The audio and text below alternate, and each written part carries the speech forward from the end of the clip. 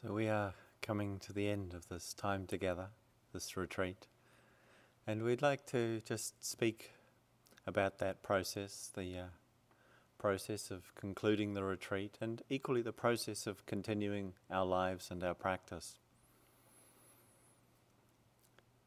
And I think the first thing to just acknowledge or recognize is that although our life is a continuous series of smaller or larger changes, it's important to mark the transition points where we move from one particular form to another. And that's really what we're doing at this point. Having spent a period of time in stillness, silence, and primarily contemplating our inner world and experience, we'll move from this into the activities of life, the engagements of life. And the way we do that really bears some care and respect, particularly for the sensitivity and the openness that we develop, that we cultivate through this process and practice. Sometimes I don't think we can really see or know, particularly if we're doing this the first time, just how sensitive we've become, just how open we are. And so to move gently, to move with sensitivity and mindfulness into the process of engaging. You'll have opportunity when we've concluded this closing talk to begin speaking and to see what that's like, to notice how even probably the very thought of beginning to speak stirs quite some energy, you may have noticed. So that's just the thought of it. The actuality will undoubtedly stir some more energy. And both the delight of that form of contact and engagement, and equally at times the anxiety and the confusion and the awkwardness of it. Whatever it is that's there for you in contemplating it or in the actuality, really just being in touch with what that's like. And to be aware that moderation is a useful skill to apply in such situations. Don't feel somehow like you need to explain to everybody on the retreat everything that happened, a blow-by-blow account of the whole 8 days, not to mention your X number of decades of life before here, that you would also like them to know about. And I'm sure they would also like to know about, but may not be able to take in all in one go. So just notice what that's like for you. And of course then just enjoying the process of connecting, of speaking, of making that kind of contact with each other. But also respecting if we're feeling sensitive that maybe there's a certain point where that's enough. And we can say, that's okay, we don't have to do this all day. The process of retreat and the meditation, as we've mentioned, it's a little bit like fasting. Sometimes we can see that we're kind of not feeding so much sensory experience into our consciousness. And just as after a fast, the smartest thing isn't to go down to a restaurant and order a sumptuous 6-course meal to make up for those days of fasting, because that would make one sick, basically. So too, if we go home and think, I'm going to catch up on all the pizza and videos and emails and movies that I haven't seen for the last 10 days, our body, heart and mind may not be able to digest it. And we may end up feeling literally ill. So again, be sensitive, move gently, regard this next period of 2 or 3 days as a transition. Just as the first 2 or 3 days of the retreat, we were transitioning in to this mode of being, likewise being sensitive as we transition on into the next situation. And with that, being aware of, we have to let go of this.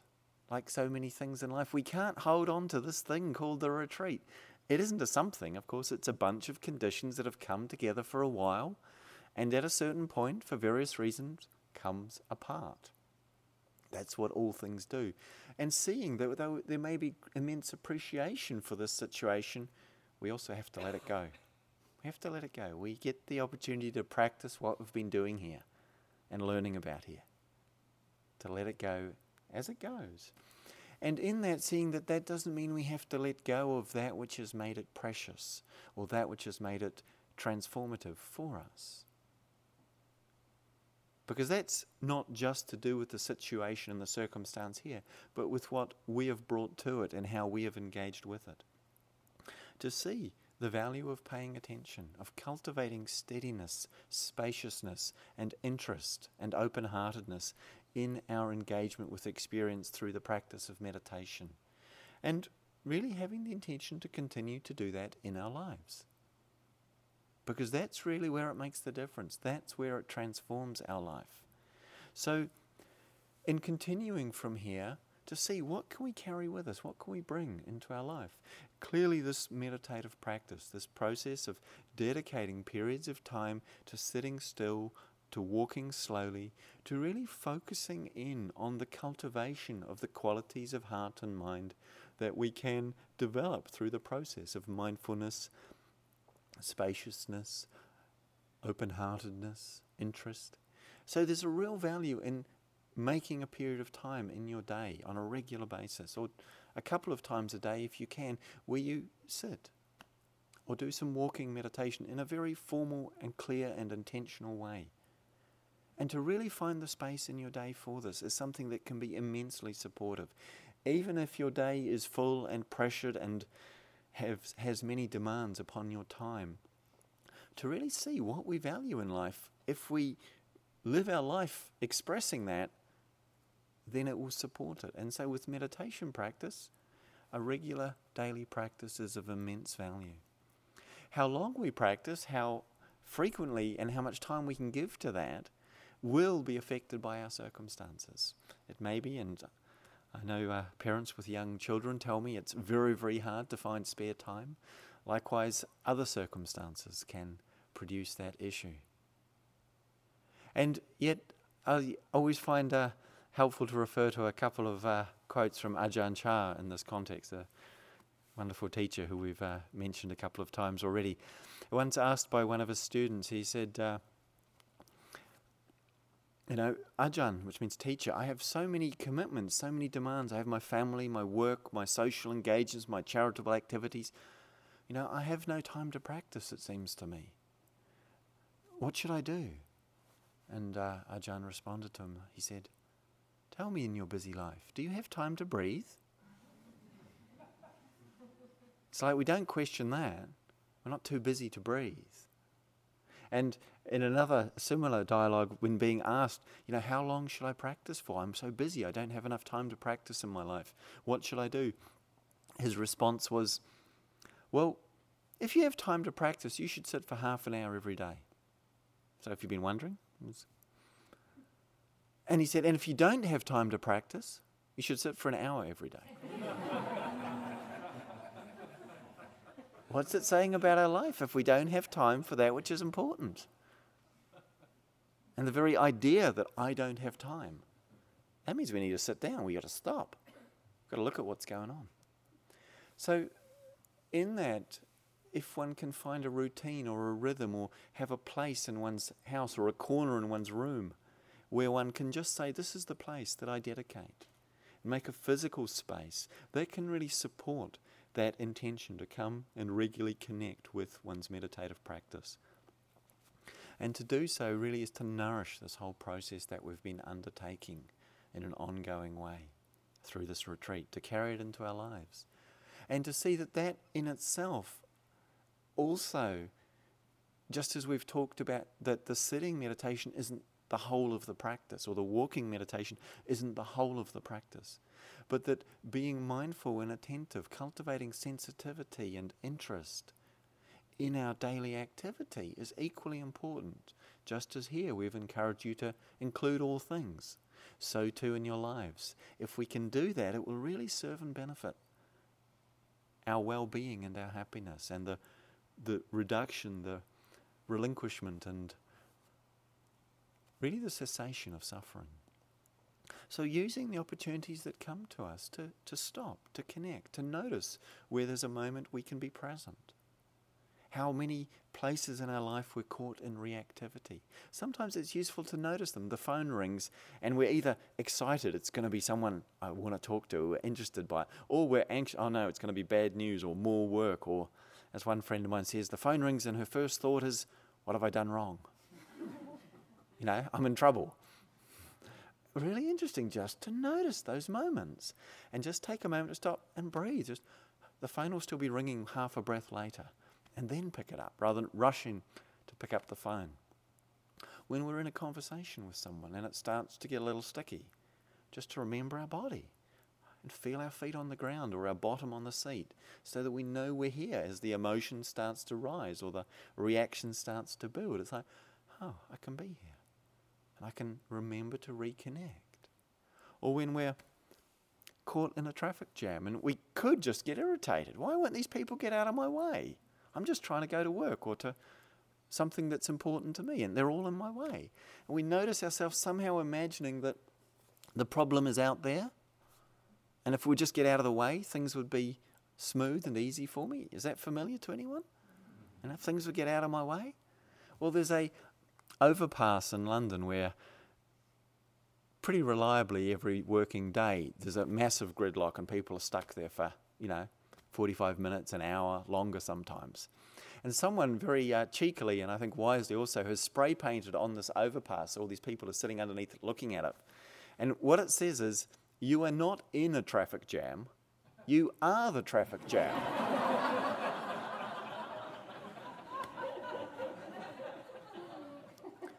And something really liberating about that, to see nobody's doing it to you. We've put ourselves here. One way or another, we've chosen to put ourselves here in this life, in this circumstance, in the situation. We didn't choose how it turned out, but that's how it is. And then we can maybe be creative and say, oh, here's a moment to be mindful. I can watch my breath. I can feel my body. I certainly can't get all these cars out of my way, so there's no point trying to psychically move them by going, because it really doesn't help, and it's actually quite miserable. And those moments of attending, of noticing where we get caught, where we react, seeing that we can just breathe out and put it down. Put down the struggle with what's going on. That's the gift and the invitation of remembering to reconnect, remembering to be mindful, to be aware, to again open our heart to what's happening, where we are, and whoever that includes, whatever that includes. We have no shortage of opportunities for this in our lives. So not to feel that, I'm leaving the retreat, I won't be able to practice. You'll have more than enough opportunities. The important thing is remembering to take them in the spirit of practice, in that willingness to learn, and that willingness to receive and to open to what is going on. To see that we learn our lessons through whatever comes to us. This is how we grow and how we develop. And in that, we really need to nourish ourselves. We really need to support ourselves. In leaving the retreat, one of the things that we'll perhaps feel, and that's often expressed, is how important it's been to have the support of everyone here. How precious and how powerful that has been for us. And to understand that in our lives likewise, nobody can do this for us. We have to walk the path. We have to find our way. But that does not mean that we have to do it by ourselves or on our own and in isolation. And the tendency in our culture is to kind of feel like we're all supposed to be independent and somehow I can do it and I don't need any help and there's something wrong with me if I do. This very individualistic and sort of self-inflating way we're invited to engage or relate to ourselves and our activities. Yet the truth is we need support, we need nourishment, we need many different forms of engagement with other things that bring nourishment and support, and to see what really does that. Part of what does that is having contact with other people who practice and who are interested and have the aspirations for loving kindness, for wisdom, for freedom, for peace in this world. And so really making an effort to seek out and spend time with others who do value practice. And there are sitting groups, and there are online forums, and there are places that we can gather in different centres, different communities that one can find and spend time with. And it's so important that we do that. Even if there's just someone here who we have liked or just thought we might like, take the risk, leave them a note or say, hey, do you fancy a cup of tea? Would you like to exchange phone numbers or emails or do you have a web page or a Facebook thing? I guess is probably what people do these days. I don't know. Would you like to Twitter? I don't know how that works. Probably I should. To see that there are many, many opportunities for us to attend retreats, to go and listen to teachings, to participate in events that may be specifically within the tradition of insight meditation and vipassana, and these teachings and practices that are so valuable and precious, really to take those opportunities, make those opportunities for yourself, maximize what you can receive. And to look on the web, there's an infinite amount of resources out there now, of possibilities. There are the website Dharma Seed, which I guess was mentioned in the manager's talk yesterday. There are the teachings that we've given are already probably up there, as well as many, many others that you can access, that you can listen to again and again, check back in with, reading books, and really also beyond the specific world of insight meditation. Important, as precious as that is, see what else touches and nourishes you. I find it really important to spend time in nature, just in the natural world, away from the busyness and the madding crowd, as I think, was it Thomas? I can't remember who said that. Thomas Hardy? Away from the madding crowd, and that just amongst natural environments. Engaging in creativity, movement, music, art, dance, Tai Chi, Qigong, these sort of things, what nourishes our hearts. So important to have contact with them, because that counterbalances the way in which we're easily depleted and can feel overwhelmed by the weight of craziness, busyness, and frantic, desperate need and fear that seems to be the condition. Neediness, greediness, and fear that seems to be the condition of the world that so much we are in contact with. So that's really my strongest encouragement to you, to recognize what supports and nourishes you, and to really bring that into your life. Formal practice, informal practice, and everything that is of value to you, that serves you. Really make that a priority. And don't believe the voice in your head or the voice coming from outside your head that says there's no room and no time and no space for that. Because there is. And you can find that space. So please continue to do so, which is what we've been doing here. Please continue to do so. The short version of the closing talk that I sometimes give is really just what we've been doing here. This is a good thing. Keep doing it. Everything else is just more of the same, that I might say. So I really wish you all well in your practice, in your journeys, in your lives. And thank you for your really wholehearted engagement with this practice and in this retreat.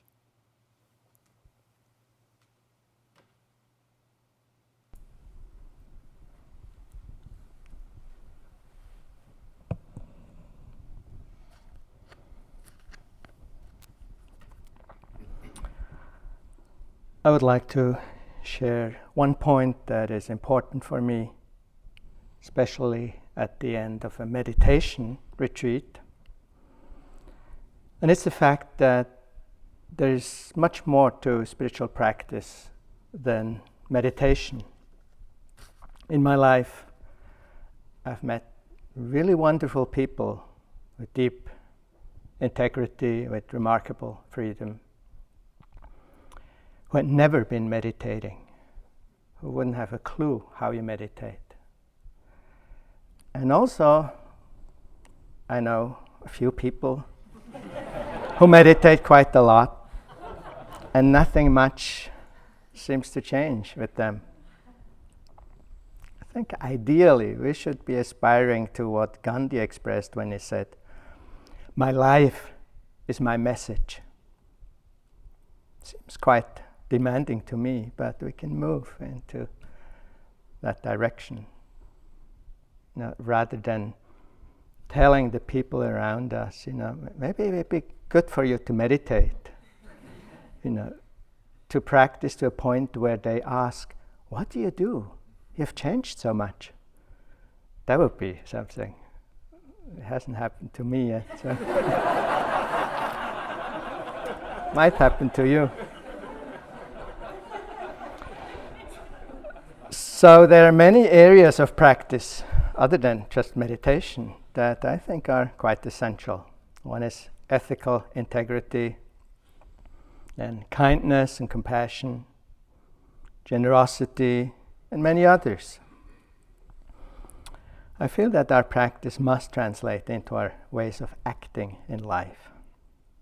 Ways that are non-violent, ways that are non-harming, with sensitivity in our relationships, in our intimate relationships. Our speech is a great power in life. To use it mindfully, wisely, and with care. There are the areas of gossip, of slander, of harsh speech we can look at, we can really bring awareness into. We can work on honesty on ever deeper levels. We probably won't just lie, but there are many areas things get a little longer, other things get a little shorter. I'm always curious to listen to myself or others.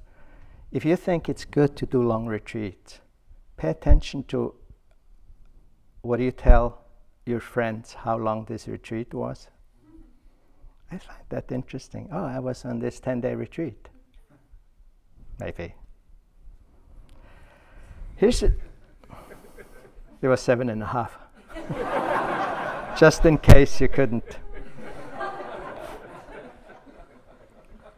Here's a story that tells you why I think it's so important.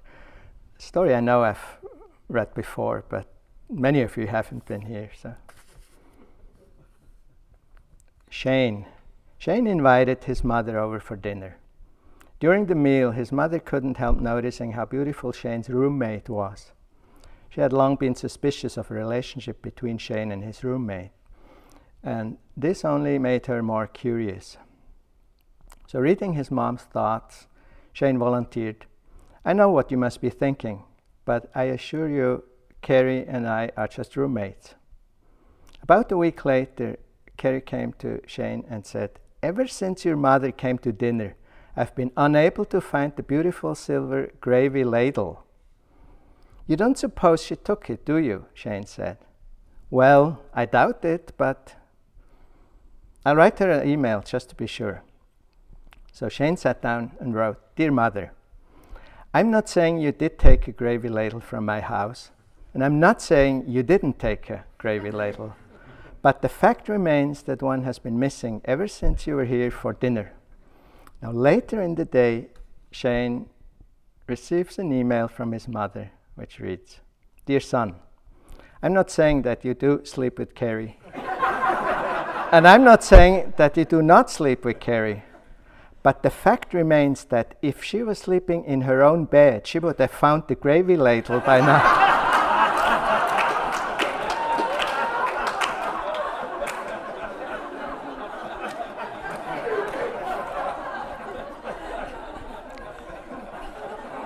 So don't lie to your mother.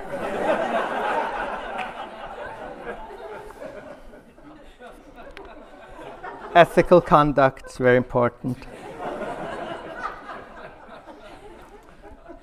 Both metta and compassion are wonderful practices in daily life. Use the metta phrases, or use one metta phrase. Just maybe, "May I be happy," or "May you be happy." Simply that. If you remember, tiny little metta islands in your day, it doesn't take much time to just say, "May I be happy." And somehow that can help, like it opens the doorway to your place of metta that you have, been cultivating and you have been contacting in the practice here. So sometimes to just use the phrases really changes our whole inner attitude, changes our outlook on a situation in just a moment. And do a lot of metta for yourself. And I think especially in difficult situations in daily life, we tend to think we should be better than we are, and may start to send metta to a really difficult person. Maybe more important and more effective in these moments to send metta to oneself, to yourself. That can be really supportive and healing. It's also a danger sometimes if we send metta to a difficult person in a difficult context or situation, that we do that hoping, he or she is going to get better if we send the metta, or get nicer or something. So in that situation, it's ourselves needing it. It's important it's interesting what has been done in terms of research also around metta and compassion. In Switzerland, there's scientists now who have been here on the scientist retreat and who start to explore what metta does to the brain. And it's very interesting what they come up with. I recently came across this paper here, and it's just a confirmation of what we already know from a different side. This is a reading exercise in English for me. I hope I can do it. This is psychology professor Dacher Keltner, PhD at UC Berkeley. At the seminar, he proposed that compassion is a master emotion, biologically rooted deep in our brains by the imperatives of evolution. That because human infants require such a prolonged period of caregiving to mature into adults, Homo sapiens evolved to become ultra-social and ultra-cooperative. The early communities of individuals who would communicate, collaborate, resolve conflicts without having to move into separate territories were the ones to pass on their genes, the sine qua non of evolution. The new lens of neuroscience is validating a new view of evolution, that the empathic caregiving that drove the development of the higher cortex of the human brain was shaped by the most potent of pressures we have evolved to adapt to, the need to care for the vulnerable. Dr. Keltner suggests that the new view is shaping a new paradigm, shifting us from survival of the fittest to survival of the kindest. Compassion as a master emotion is the platform for many other pro-social emotions and behaviors. Empathy, gratitude, goodwill, altruism, forgiveness, cooperation, social responsibility, social well-being. A consistent focus on compassion in a meditation practice activates the left frontal lobe of the cortex. This left shift inclines us to approach people in life situations rather than avoid them. It also assigns a positive emotional weight to experience rather than a negative one. So kindness and compassion are key practices. It's not something like maybe just the icing on the cake. It's really, really important. Ethical conduct, love, compassion. The last quality I want to mention and recommend is generosity. And here I just read you another story to illustrate.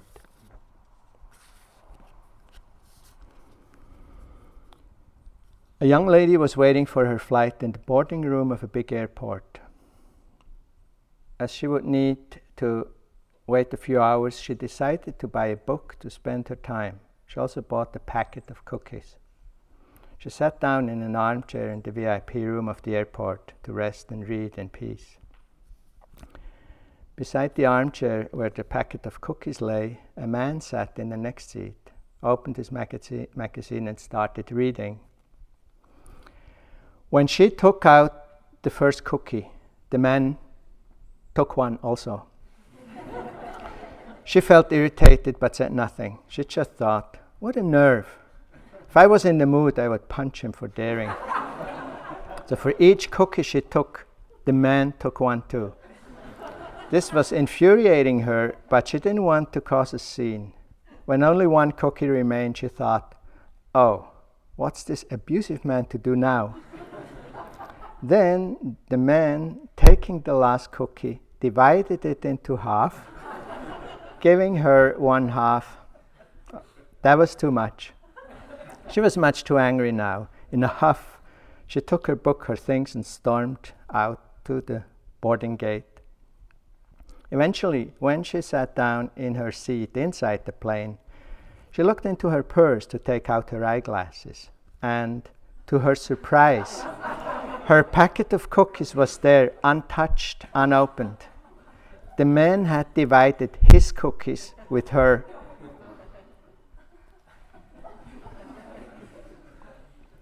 Ethical conduct, kindness, compassion, and generosity. I think these are the best modes of being we possibly can live in.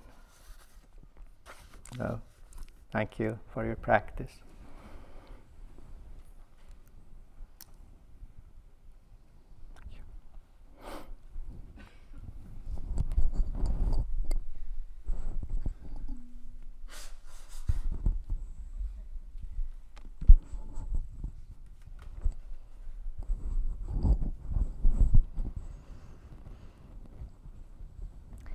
So I also just want to express my appreciation for all you've brought to this retreat. Your sincerity, very much appreciated the group meetings.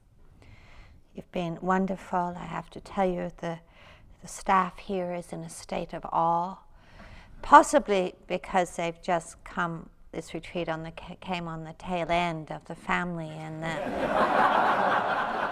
the teen retreat, which would make any retreat look like an oasis of calm. But it is true that our retreat manager has confessed that she really hasn't wondered whether she had a job. So I really thank you, actually, for your attending so wholeheartedly, your willingness to bear with things.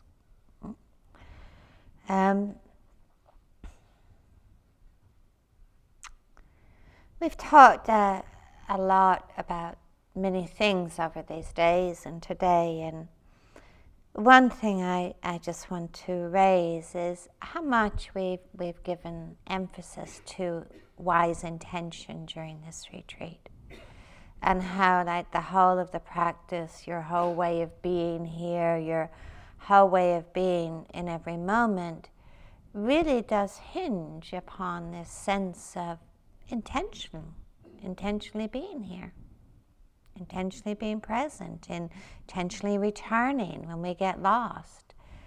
And this is such a key factor to take in our life, because certainly in much of Buddhist teaching and much of reality, our own experience, intention is the forerunner of the kind of speech we engage in, the thoughts we entertain or let go of, what we choose not to undertake.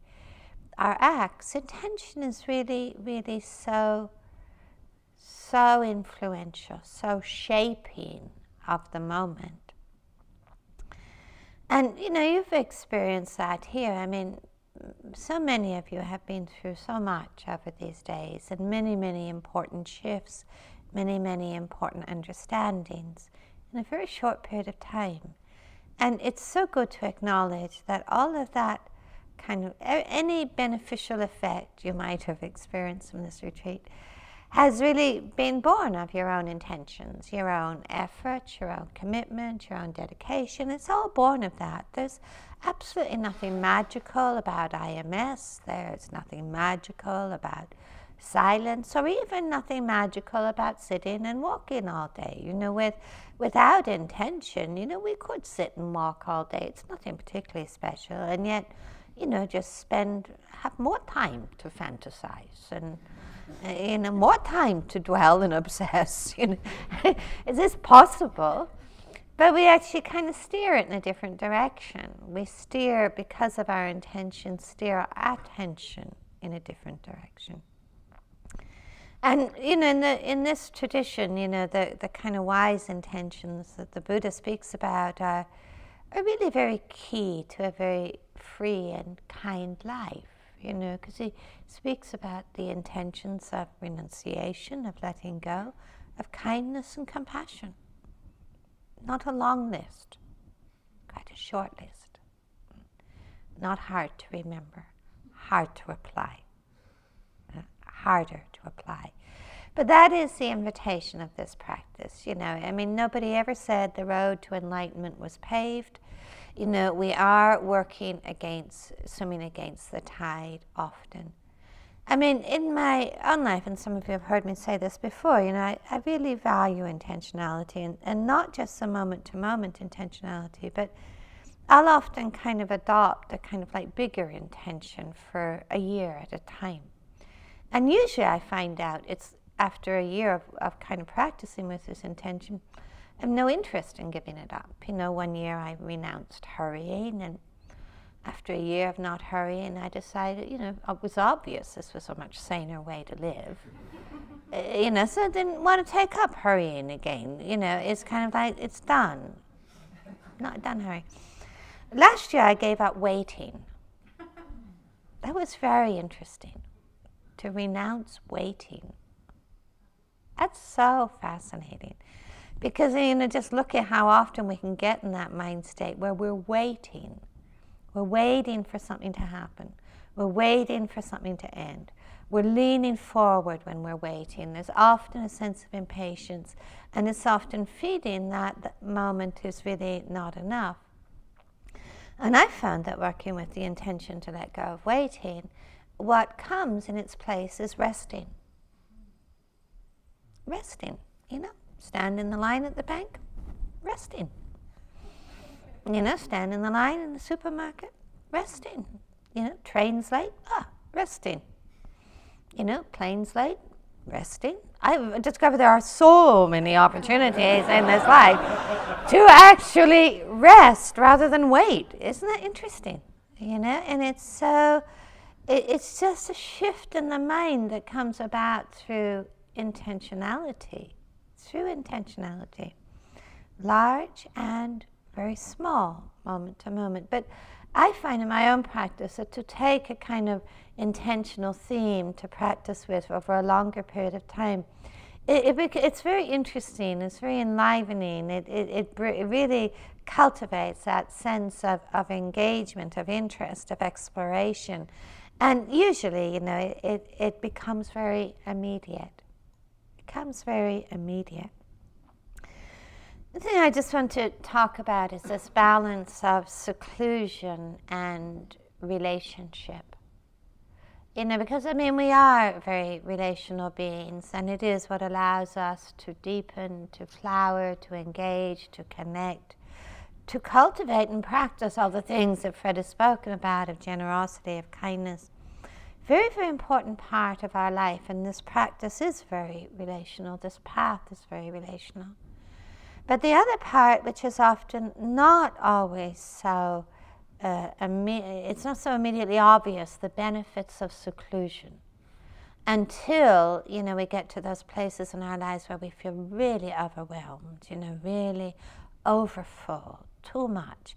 And then the thought arises, I need to go on retreat. I need some space. That's often the phrase we use a lot. I need some space, And it's very important to listen to those voices, because we shouldn't wait until we're in a crisis to find seclusion. I don't think it's helpful to wait until we feel overwhelmed to really answer that voice that really acknowledges our need as human beings for seclusion, for simplicity. As a saying by one monk I read, he says, in this mountain cave, my forest hermitage, everything I do is good. And we don't live, obviously, in a way that we're oriented towards mountain caves or forest hermitages. But I think there is something about actually cultivating the secluded mind. Cultivating the secluded mind, cultivating our cave of the moment.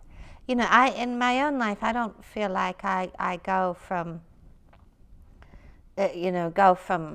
busyness to a cave, like being on a retreat. I feel like I go from the cave into life. But it's about cultivating these moments of seclusion.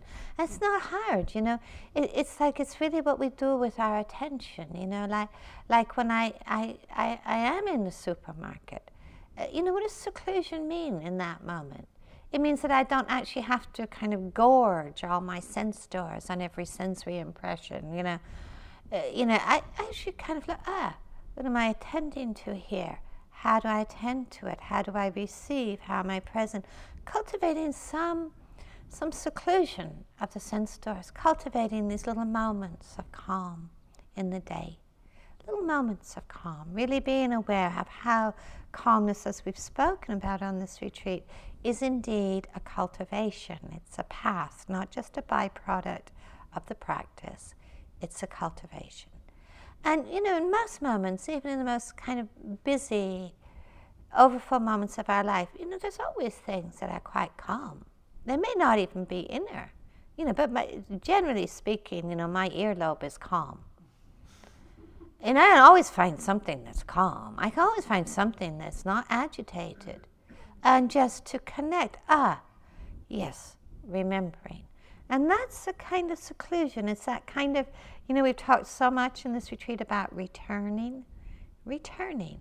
What are we returning to? That kind of secluded mind. It's being aware of not cultivating distractedness, but cultivating calm, cultivating simplicity. Certainly not just on retreats, because we cannot always just have this life that is waiting for the next retreat. Many times in our life we can think, well, I can't practice, I've got so much to do, there's so much I need to attend to. There's a saying from Padre Rinpoche. He says, by the time you've set yourself up with a comfortable place to stay, plenty of food, warm clothes, and a generous benefactor, you've completely cultivated the demon before even starting to cultivate the Dharma. So it's kind of like not having this sense also of waiting for the perfect moment to practice it. Noticing that every moment is actually the perfect moment to be mindful in, to be kind in, to be compassionate in, to be present in. There isn't a better one. And that is actually, where our life is our practice as much as our cushion is our practice. Our life really becomes a kind of invitation, an invitation for us to actually transform how we are present. We cannot always transform the world we are in, but we can certainly transform how we are in that world, in that life. And, this is a practice that has some very key elements, It's not about being Buddhist. It's not about being anything. It's not about becoming something. It's about really being aligned with what we most deeply value, as human beings. Our wakefulness, kindness, compassion. It's never that far away from us. So, if we could end with just just a few minutes of silence and a dedication. And again, just taking a moment to calm, to settle.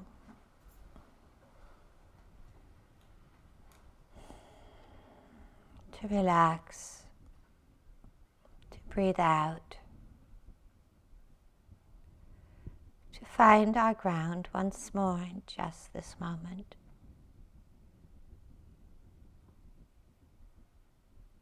Being aware of your own body, heart, mind, just now, just as it is. Being aware of all of those around you, person who sits on either side of you, in front of you, behind you.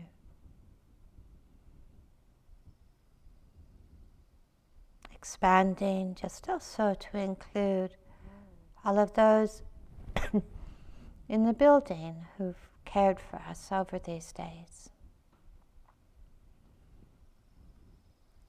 And extending a sense of appreciation, of warmth, of kindness to those near to you, to all those in the room, in the building. Offering your heartfelt wishes for their well-being and happiness.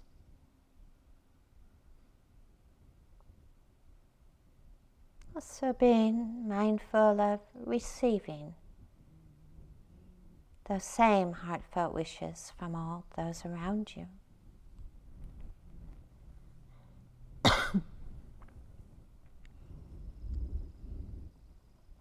And dedicating our practice, our efforts, our intentions to the well-being, the happiness of all beings, those that we know and love, those that we struggle with, the countless beings in this world, in this life, we don't know.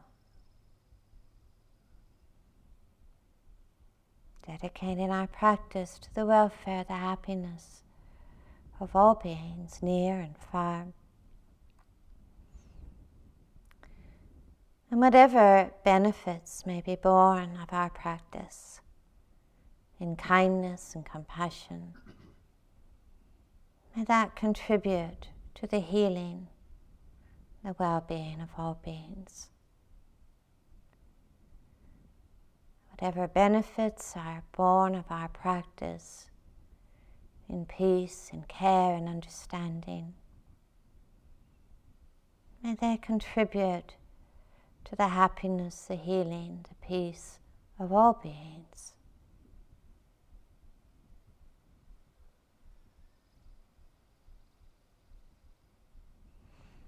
May all beings, near and far, known and unknown, be safe and protected. May all beings, near and far, known and unknown, be peaceful. May all beings, near and far, known and unknown, live with ease and with kindness.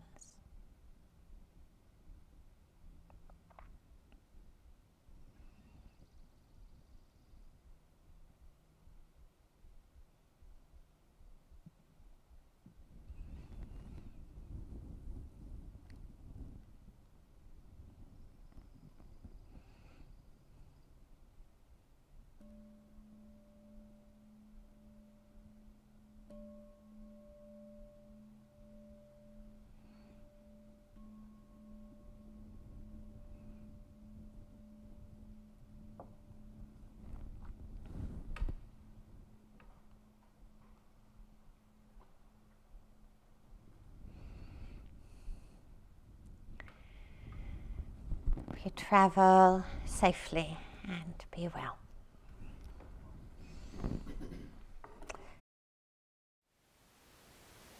Thank you for listening. To learn how you can support the teachers and Dharma Seed, please visit dharmaseed.org/donate.